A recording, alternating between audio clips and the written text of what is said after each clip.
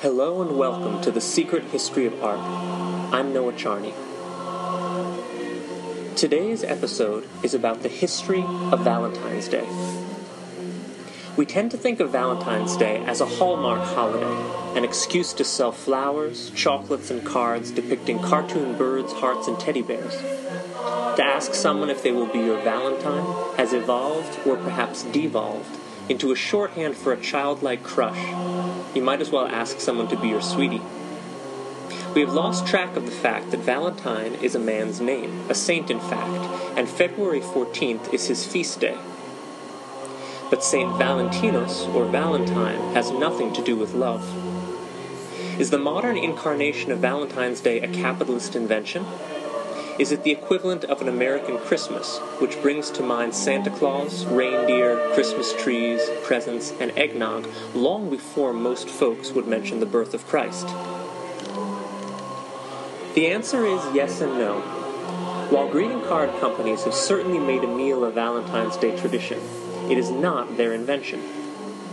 People have been sending Valentines for centuries, and the man responsible for associating the name of Saint Valentine with romantic love is none other than the renowned medieval English poet Geoffrey Chaucer.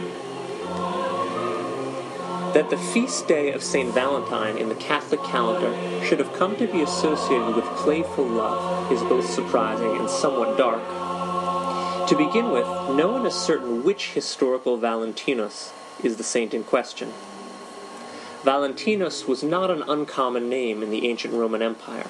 It derives from valens, meaning strong or worthy, from which the English word value descends. Much as the Aramaic equivalents of Jesus, James, and John were as common in first century Israel as Mike, Chris, and John are today, there were plenty of Valentinuses being martyred in the first centuries A.D. In fact, 14 recorded martyrs, all named Valentinus, were executed during this time for their Christian beliefs. One was a priest in Rome, while another was the bishop of Interamna, the modern Italian city of Terni. Of those 14 martyrs, the one most frequently associated with the feast of St. Valentine is one who was born on April 16th, the year is not known, and who was martyred on February 14th, buried on Rome's Via Flaminia. But no one named Valentinus was included in the list of Roman martyrs compiled in 354 AD, and the feast day of St. Valentinus was first established by Pope Gelasius I in 496.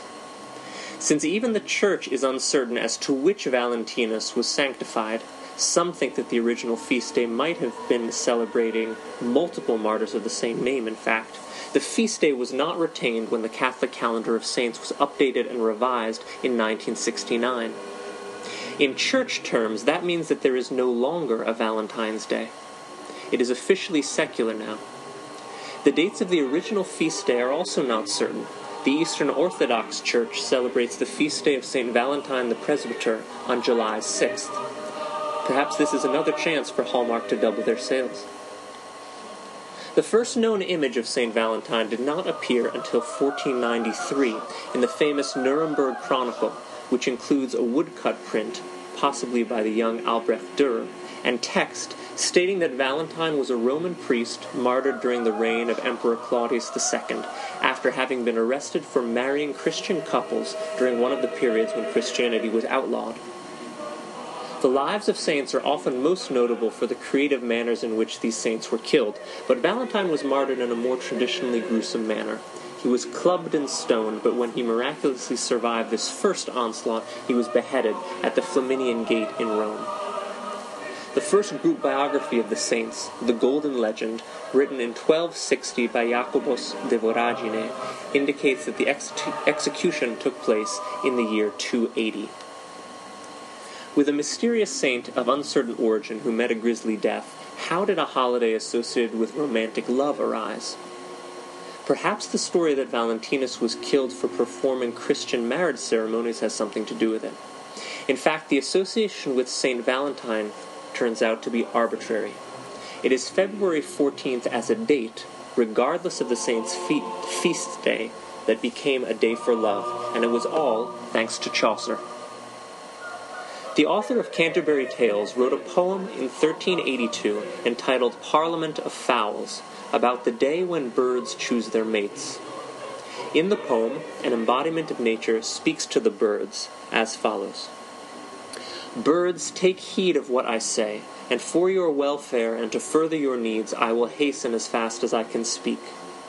You well know how on St. Valentine's Day, by my statute and through my ordinance, you come to choose your mates, as I prick you with sweet pain, and then fly on your way. The popularity of Chaucer's poem, which likely stems from a pre-existing general belief, at least in medieval England, that February 14th is the day when birds choose their mates, is what truly cemented the idea that Valentine's Day is a celebration of romantic love. This belief may have been recorded in medieval bestiaries, popular early books that compiled stories about animals, mythical and otherwise. Never mind that not all birds mate for life. Penguins do, as do geese and falcons. But ducks, for instance, do not. And yet the mandarin duck is a Chinese symbol for fidelity. The first known Valentine card, and a reference to someone as a Valentine, dates to only a century after Chaucer's popular poem. On the 14th of February, 1477, an English woman named Marjorie Brews wrote to her love, John Paston of Norfolk, quote, Right reverent and worshipful, and my right well-beloved Valentine, I recommend me unto you full-heartedly, desiring to hear of your welfare, which I beseech Almighty God long for to preserve unto his pleasure and your heart's desire, unquote.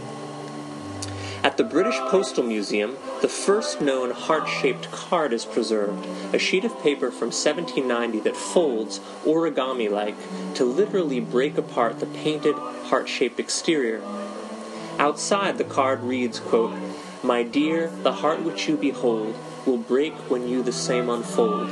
Even so my heart with lovesick pain sore wounded is and breaks in twain, unquote. When the heart is broken open, one more line of the text lies outside, quote, My dearest dear and blessed divine, I've pictured here thy heart and mine, unquote.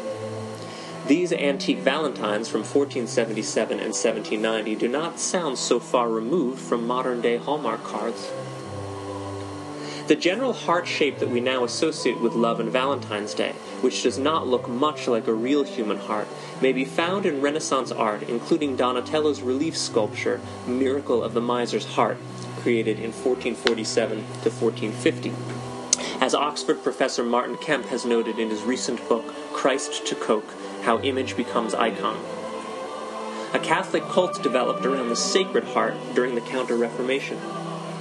A burning heart came to be associated with Catholic mysticism and the supernatural phenomenon of incendium amoris, fire of love, in which a worshipper has an out-of-body experience, ecstasis, from which comes the term ecstasy, and literally becomes burning hot with spiritual love for God. While variations on the heart image have been around for centuries, it was not until 1977 that the cartoon heart image was codified by designer Milton Glaser as part of the I Heart New York campaign, wherein the heart shape acts as a rebus, an image standing in for a word or idea. So this Valentine's Day, while browsing the Hallmark aisle or making a heart-shaped valentine out of red construction paper, it is more proper that you think back on Geoffrey Chaucer rather than the mysterious saint or saints who lent their name to February 14th. Thank you for listening, and join us next time on The Secret History of Art.